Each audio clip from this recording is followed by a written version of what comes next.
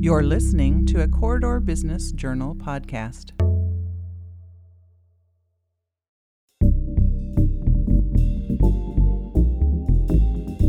I'm Nate Kading, and this is Real Success. This is the Corridor Media Group podcast where we explore the life and careers of the Corridor's most influential business leaders. On today's episode, I sit down with Doug Alberhasky. He's the third-generation owner and operator of the historic John's Grocery. Doug shares what it was like growing up within the family business, the surprising ways the community has changed his life, and how selling imported beer reinvented John's Grocery. Doug also digs into the exciting historical film he's working to bring to life, how John's Grocery got the nickname Dirty John's, and why real success for Doug has less to do with him and more to do with his son. I learned a lot, and I think you will too. This episode of Real Success with Nate Kading is brought to you by Midwest One Bank. Midwest One Bank is the proud partner for doers and entrepreneurs in the corridor and beyond. As an SBA preferred lender, our team is ready to help you reach your business goals. It's empowered money management. It's Midwest One Bank, member FDIC. Well, Doug, thank you so much for taking the time as a native Coralvillian and Iowa City, and I've spent many a dollar and many a day in John's Grocery. It's the jewel of Iowa City right there in the corner. It's an amazing place, and whether you're in there buying wine from the experts or the craft beer selection, which you've been famous for since the very beginning, and we'll talk a little bit about that, or back in the day when it was Scotcheroos or fried chicken, or if you need some Advil, Tylenol, whatever you might need, the beautiful gem of a grocery store right there in the corner here in the heart of the north side, the historic north side in Iowa City. So thanks so much for You're very welcome. for taking the time. This is a conversation long overdue, and want to chat a bit about your personal story. Obviously, Sure. you're the third generation owner operator of John's Grocery, and now you've got your son that's getting into it, the fourth generation. So we'll chat a bit about how the complexities, the pros and cons of the family business, and of course you've seen the evolution of retail and brick and mortar retail and grocery, and the town change around you and your family. There's a lot to dive into, but was it always? We'll start with kind of your personal story. Was it always a foregone conclusion that you were going to take over the family business, or had you ever thought about taking on a different path? To be honest, I grew up in the store. I think the first time that I remember working, I was 6. So I'd go in with Dad. I'd help my grandpa, and Grandpa always called me his chief cook and bottle washer, and basically that meant that anything that needed to be done, he would have me do. What was the pay back then for a 6-year-old washing bottles? I think it was a place to sleep at night. Well, that helped. I think actually I got paid in baseball cards. There you go. Which is pretty darn good. Yeah, it was. I mean, everybody knows that the chewing gum was not where it was at, but So I started working. It was tough though, because my dad and my uncle were our two managers growing up, and so my dad would work days and my uncle would work nights, and then the next week they would switch. My dad would work nights and my uncle would work days. What were the hours then? And this would have been in the 70s? Early 70s 80s? and 80s, yeah. So we were open 7:30 in the morning till midnight, and then on Fridays and Saturdays we were open till 2 a.m. Oh, wow. And then Sundays we didn't open till 9. So that was, just growing up and not having my dad be there for half the time. I said, do I really want to do this? I went to City High, got heavily involved in junior achievement, and that was an amazing experience for me in their after-school program. Sure. And then when I got into college, here at the university? Yeah, here at the university. It was. I did not apply myself very well. I'll just say it that way. And so I had a choice: take a contract with the U.S. Army, because I had gone through 2 years of ROTC, and become a second lieutenant and serve, or instead I decided to go up to Kirkwood, and it took me another 5 years to get a 2-year food store management degree. And at that time I was working full time, and I thought, why do something else when this is all right here? And Right. my dad and my grandparents needed me, and I was adamant though that I didn't want to work nights. I wanted to build a structure that I could have in place.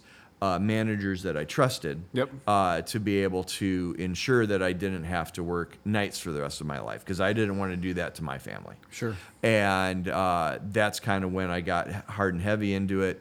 And there were a lot of mistakes along the way, but my dad, my grandpa, and grandma trusted me enough that they said, well, here's the keys, don't crash the car.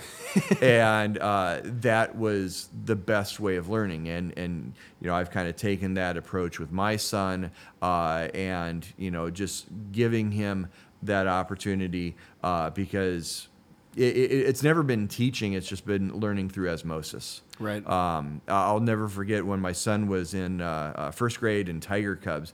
He really wanted the Nintendo Wii as the popcorn prize, and I think it was like you had to sell like $3,500 worth of popcorn. He said, "Dad, I want to do a little booth outside of John's." I said, "Sure, but you got to do it all. I'm not talking about you. You got to do it." And this gal comes up, and in the really squeaky voice, "Hi, you want to buy some Cub Scout popcorn?" And she goes, "Oh, honey, I'd love to. I just don't have any cash." And I never, ever told him to do this. But with the skill of a trained assassin, he goes, "Well, we got an ATM right inside the back door." And she's going, he's ready for that. Yeah. There's the guy to take the keys to the family business. Yeah, right? And it's just because he had learned so much from just being around me and watching me as I had done from my dad and my grandparents. And that was kind of the track that I've used for him, because it kind of worked for me. And you, like you said, you grew up in it since you were 6 years old and seeing it, but you get done with college, you come back, you're taking on more and more responsibility. Once that became your life and your livelihood, what surprised you the most about the job of being a small business owner and running the family business that maybe you didn't appreciate that your dad or grandpa or uncles were doing? I think it was being involved in the community. Because it's so important to be seen and to have that top of mind. And the things that have affected me in my later years all started with learning John's Grocery's place in the North Side and in Iowa City. And I'll never forget, we had when Pearson's drugstore when they unfortunately went out of business, Hy-Vee was actually going to buy this location. And we had learned through one of our distributors that this was going to happen. And they were going to do a Hy-Vee drugstore, like a smaller version. With the specific... Right around literally right up the street from where you're at. With no other reason than to put us out of business. And the community rallied around us. The Press Citizen did an interview with the CEO of Hy-Vee, and he said, "Well, I think Iowa citizens should celebrate us building a new store in the North Side, and who cares if a decrepit old business goes out of business?" Wow. And it was so amazing seeing how the community rallied around us. And I remember, because my son was, I think, like 8 months old, asleep in my arms up at North Market Square Park by Horace Mann. And I was the last one to speak. And I mean, it was to the point of pitchforks and torches, and we're going to go march on Hy-Vee type sort of stuff. And I said, in our family at that point, I think it was like 58 years, we've been here for you, our neighbors, in your times of need, and I'm so grateful that in our time of need, you're here for us. And there was so much backlash that Hy-Vee said, "Oh, no, we're not going to do that." But that's where I learned that doing good in the community, and that's something I tell my scouts all the time as a scoutmaster. You got to be there for your brother, because you never know when your brother is going to need to be there for you. Yeah. And that's kind of the biggest thing that, and growing up, you don't realize how that all fits together. Yeah. because it all happens kind of in the netherworld. Yeah, and you guys have a corner grocer, neighborhood grocer like that, where you know, bodegas in larger cities or whatever that looks like. I mean, you are literally there for people's daily needs, whether it's toilet paper or Advil or water. What, you know, sometimes you need some beer too, right? Like, well, and you know, I'll never forget one Christmas. We're always open for just a couple hours on Christmas Day, and it's not. We don't make any money at it. It's just something good to do. And one year, a little lady came in just absolutely frantic because the 30-amp plug fuse on for her stove blew, and she had no way to cook Christmas dinner. Yeah. And so she came in. We were the only place open. We had that fuse, and for every Christmas until she passed away, she always brought us cookies to say thank you. and that's the type of thing that you know that you're doing good in the community. But one of my you got to share this story, but one of my all-time favorite, you know, the John's Grocery is also referred to very belovedly by us Iowa Cityans or University of Iowa alums. They come back as Dirty John's. Yes, yeah. You got to tell the story about how you guys got that nickname. Yeah, so you know, the original City High School, eventually converted into Central Junior High, was right down the block where the Mercy Medical Plaza is now. And the kids would always come in over the noon hour, and they would get penny candy. Mm-hmm. And my grandma got so sick and tired of seeing them eating nothing but sweets. Eventually, she started our deli by making 5-cent ham salad sandwiches. So at this point, we've got hundreds and hundreds of kids coming in over the noon hour, because even back then the lunches weren't so good, right? So then 1956, we're the first place in town to sell a brand new, somewhat controversial magazine by the name of Playboy. Mm-hmm. And like you see in the old movies, the truck goes by and the guy in the back of the truck takes the bundle and throws them out on the front steps. Well, two boys walk up early for lunch. They see the truck, they see the stack, and they see opportunity. So they liberate those entire stack of Playboys down to the junior high, start passing them out to all their buddies. They are the kings of the junior high until Otto, the wrestling coach, catches them. And he drags them up to the principal's office. Well, Otto has to get back to teach class, so he doesn't have a chance to tell the principal exactly what was going on. So just assuming, the principal calls up my grandpa and says, "Dirty John, what in the hell are you doing selling these boys Playboy?" And the name sticks. So Scout's honor, true story. That's why we're called. Absolutely love that. That's amazing. Yeah, the old Dirty Johns, and it stuck. That's for sure. It did. It's amazing. And it's amazing that in all these years, we just went up to a Twins game, a Brewers game, and a Cubs game this past weekend, and a couple of my friends had Dirty John shirts on, and in every city, "Hey, go Hawks! Dirty John's, all right!" You know, it becomes synonymous with this place, right? Yeah, which is amazing. So by my math, it's almost 75 years. It's been 75 years, which is unbelievable. And you've seen in any business owner, there has to be evolution, and the world around you changes, and you have to change. Yeah. And that's certainly been the case for you guys.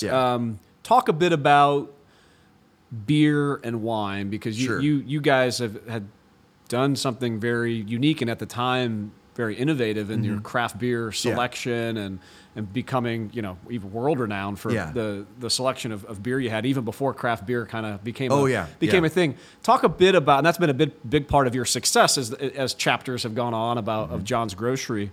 Talk a bit about the impetus for that business move for you guys, and how did you peek around the corner to see that opportunity coming, and how are you looking at potential future opportunities and how to evolve as well? Yeah. Well, and that's the thing, that being the small guy, you got to be that nimble running back that can find the gap and get to there before anybody else does. And so my uncle, my dad's brother, took the remnants of Graf Brewing and then the Graf Beverage Works that right here, right around the north side, corner from where you guys are at. Yeah, and he turned it into Graf Beverage, and so he had not only Old Style and Rhinelander, but he had Guinness and Samuel Smith and Watney's and all these other really nice imports.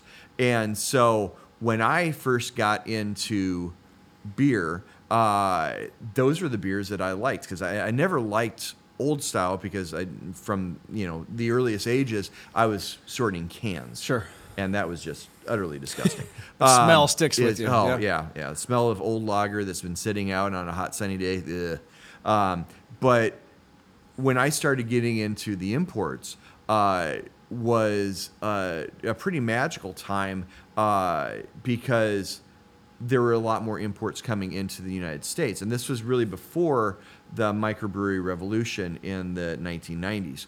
And I found that Iowa City travels. And when you've been to Munich, when you've been to Brussels, when you've been to London, you get it. And you want to replicate that experience. So we started getting in all these beers. Now, that's true. I mean, we just went to Ireland, me and my folks and some of our extended family, back to see all my mom's sides from. Yeah. And I had never really drank much Guinness. Yeah. You go and have a pint in Dublin and Galway, it's a magical experience. and you come back. It's like, you better believe I'll be drinking more Guinness back here in the States and have been. So that's a good point. Yeah, and we had a hiccup at one point because we were bringing in all this beer, and then the state said, "Oh, wait a minute, we just reread the alcohol laws, and anything over 6.25% isn't beer, it's liquor." So we started having to purchase beer from the state of Iowa. Mm-hmm. Huge pain in the butt. Yeah, but worth avoiding. What it made us do is we went directly to the importers, and eventually I had the best Belgian beer selection outside of Belgium, and we had all of the world-class beers, and we were selling them not only all over Iowa City, but we were wholesaling them across the state, and then we're also shipping them all over the country. That's awesome. And we had to find our niche. What year was that when that really took off? Well, it would have been late 1990s. Is when we really got into that. I mean, because my brother did our website, and he was like so far ahead of his time.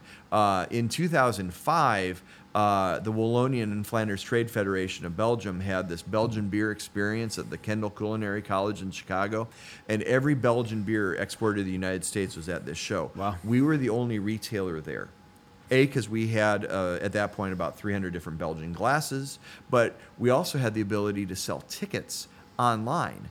And this is before Ticketmaster or anything else. My brother actually came up with all of that. That's great. And so, again, being the first kid in the class to do something usually pays dividends. It's like a true omni-channel approach to brick and mortar retail, because, of course, that's been a big talking point over the last, probably about that same amount, 20 some odd years. Brick and mortar retail is going to die. But you've seen the successful ones that have been the ones that have done a digital presence and the way to do e-commerce, but then have also blended that with their brick and mortar experience. Yes. So you guys were on the cutting edge of that. You may have not known it at the time, but you were. Well, but that's what you got to do to survive. You know, when Grandma and Grandpa opened, there were 26 other family-owned corner groceries in Iowa City. And why are we the last one? Well, we got a good location. We had a big family.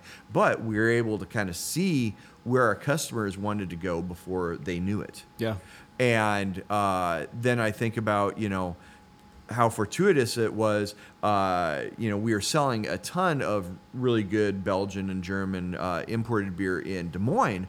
But I heard that there was this little restaurant that was going to be opening up in North Liberty, and so I took up a whole bunch of really good beer, and I met Matt Swift for the first time, and in the construction zone that would later be known as Reds, we tried all these beers, and he was blown away. Kind of the godfather of the craft beer spot up there was Reds. They were really ahead of their time in terms of featuring that kind of beer. And of course, that became kind of the birthplace of Big Grove Brewery. And so many other things. Yeah, so, and it's amazing how those chance meetings can really make such an impact. Yeah. But knowing all of the major importers in the United States that are bringing in all these world-class beers, and then knowing all of the brewers of the now amazing Iowa breweries that really kind of got their start drinking at John's. It's just a conglomeration of all of this. And I think about where would we be at if we hadn't have done this or that. Yeah, that's great. And it is really a testament to, being that small guy that needs to be constantly innovating. Yeah, absolutely. And reinventing ourselves.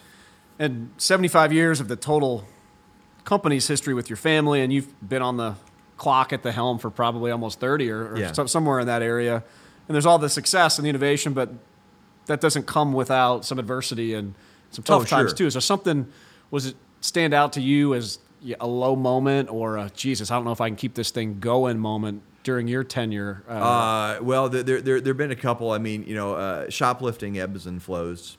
Mm-hmm. And we're having a huge problem with that right now. And that's something that nobody really seems to see, and but it's so utterly frustrating. I also think that it is so difficult to have a family business survive a generational change. Sure.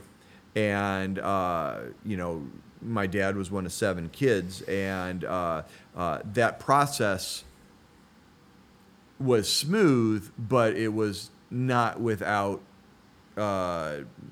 financial hardship, and trying to make sure that everybody is made whole, right, while continuing. How does his equity transition over to you, and how does that do it in a way that doesn't put you in a rough spot financially? And that's why I ended up starting another business from my snow removal business, mm-hmm. and doing lawn care and trees and decks and remodeling and all that, just so I have another income stream coming in. But it's that was probably the hardest thing. Yeah. And you're several years away from probably going off into the sunset with John's. Decade, 2 decades, but you're working on this next generational transition. Is there any lessons learned from when you went through it that you're going to apply specifically to here, or even advice for other small business owners out there that are listening about what to-dos or not to-dos or things to watch out for? Well, the major thing was just not pressuring. Mm-hmm. My dad really never pressured me that you got to do this. You got to do this. He wanted me to want to do it. Right. And that was the same thing that I've done with JD.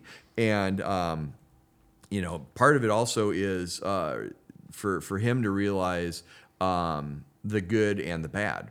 Right. And I think everything, life is on a pendulum, mm-hmm. right? And, we see the mistakes of our father, and we don't make those mistakes, we make our own. Right. Yeah. And, I think to anybody else that is in a family business, making sure that you're looking at all of the warts, the rough times, the dealing with shoplifting, and it's not all so that you realize that it's not all unicorns and puppy dogs, and that you're gonna have those low spots, and you just got to kind of push through them, right.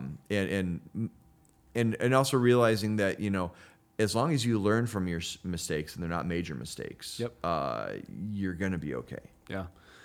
Talk a bit about the future of John's. Is there, you look out ahead, let's say it's the 85th birthday that you're going to be celebrating 10 years from now.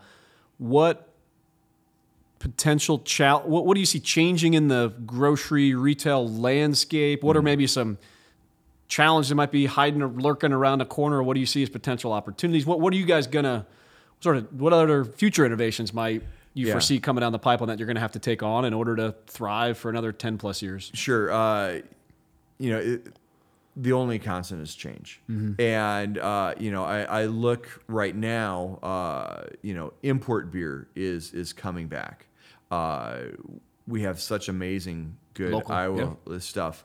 But sometimes people just want to go back to the classics. Mm-hmm. And, as the price difference between the micros and the imports kind of get on parity, you might want to try, and by, every year we do Brunost, and we highlight the local versus the 5-star world classics. It's a great beer festival you guys do here in the north side. Yeah. Yep. And that one, is, we've been doing Brewfest for 28 years. This year for Brunost up in Cedar Rapids for the Czech Museum is year 20.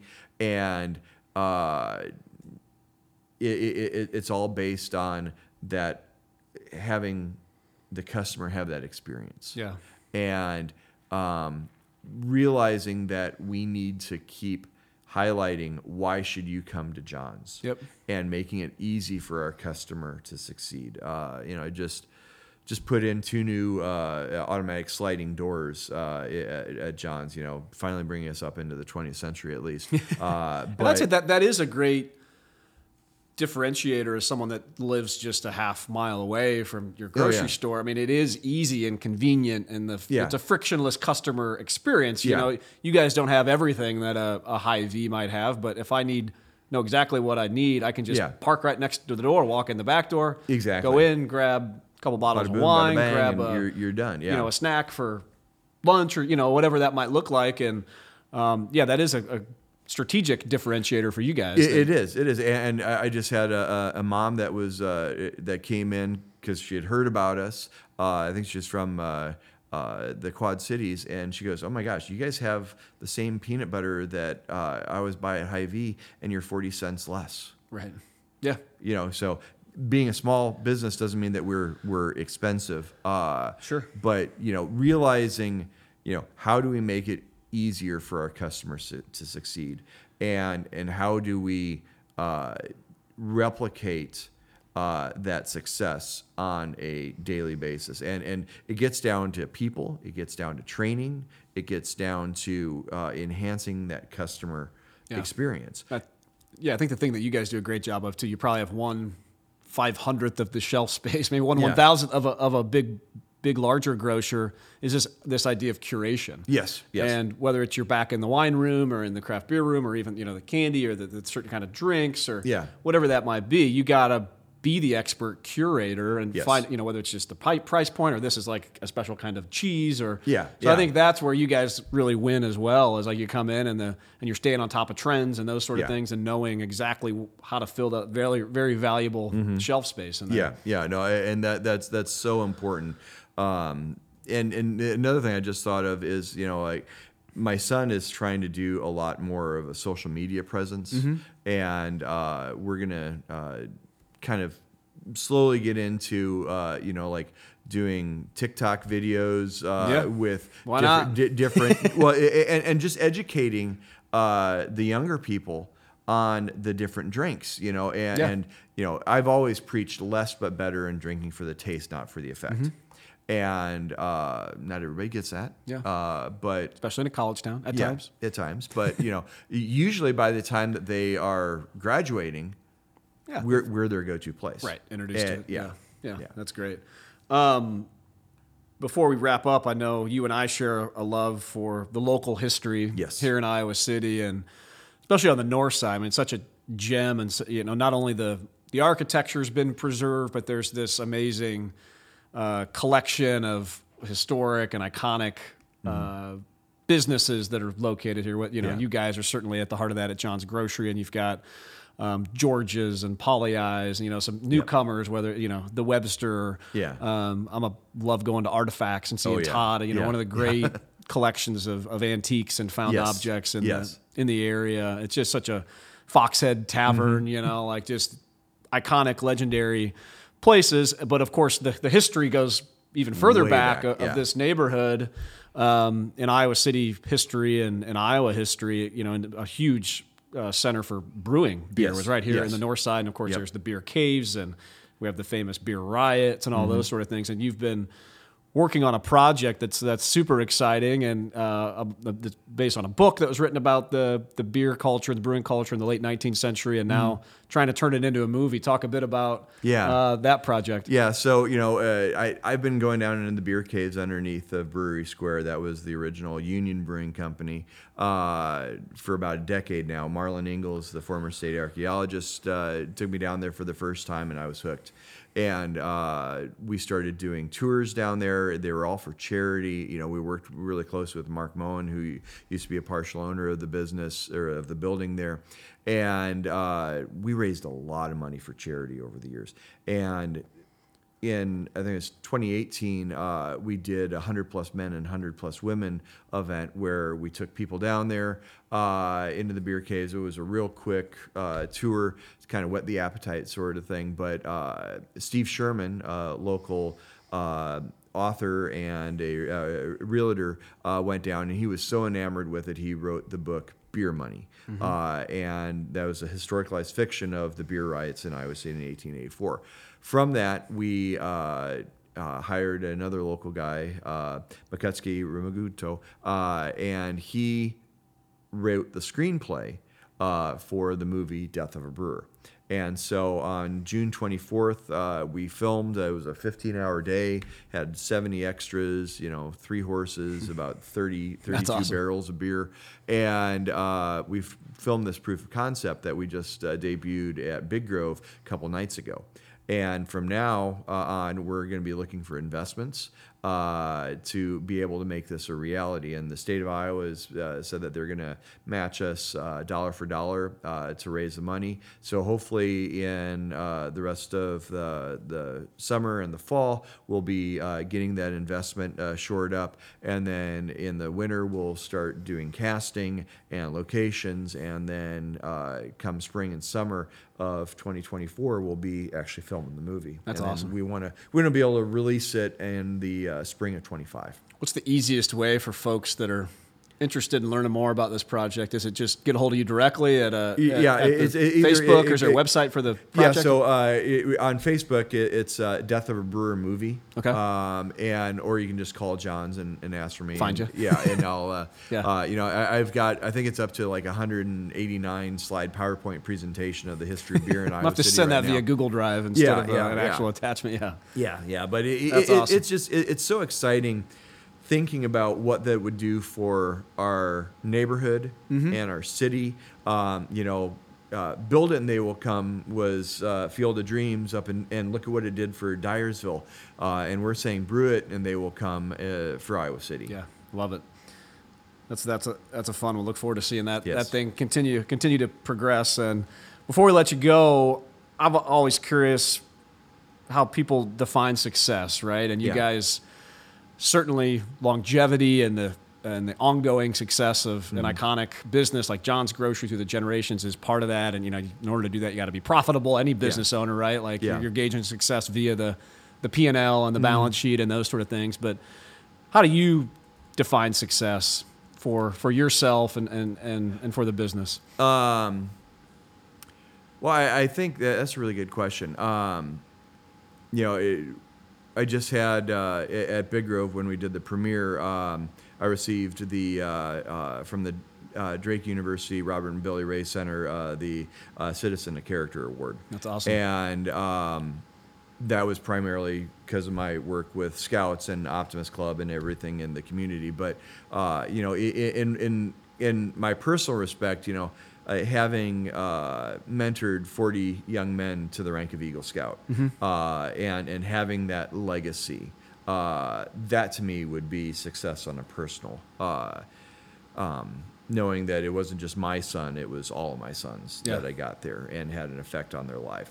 For the business, knowing that I set my son up with success as my dad and my grandfather before him, because it's really tough, and you got to do so much right, and you got to have the right mental aspects, and you got to have the right drive to be able to get it done, and to have all of those things come together is pretty magical, and it's pretty damn hard to do. And so success would, for me, is making sure that my legacy and my family's legacy continues on, so that my son and hopefully someday my grandson can continue in the same footsteps. Yeah. Well, that's awesome. And you guys are certainly leaders and great examples for all business owners, especially those small business owners out there that are doing it, and appreciate all that you do for the community, and look forward to coming in and getting a bunch of cold beers for my weekend here coming down the pipeline as well. So look forward to following the progress of the movie and the project there also, and appreciate you taking the time. Thank you, Nate. Thank you so much. Yeah. My thanks to Doug Alberhasky for coming onto the show to talk about his real success, and you can learn more about John's Grocery at johnsgrocery.com. I'd also like to thank Midwest One Bank for sponsoring this podcast. Learn more and experience simply better banking at midwestone.bank. And this podcast is produced by the good folks at Upload Media Group, located here in Cedar Rapids, Iowa. For more information on them, you can visit uploadmediagroup.com. And of course, if you enjoy this show, please consider subscribing and reviewing on your podcast platform of choice. It always helps us to continue to develop and grow. Real Success with Nate Kading is a Corridor Media Group podcast. For more information, visit corridorbusiness.com.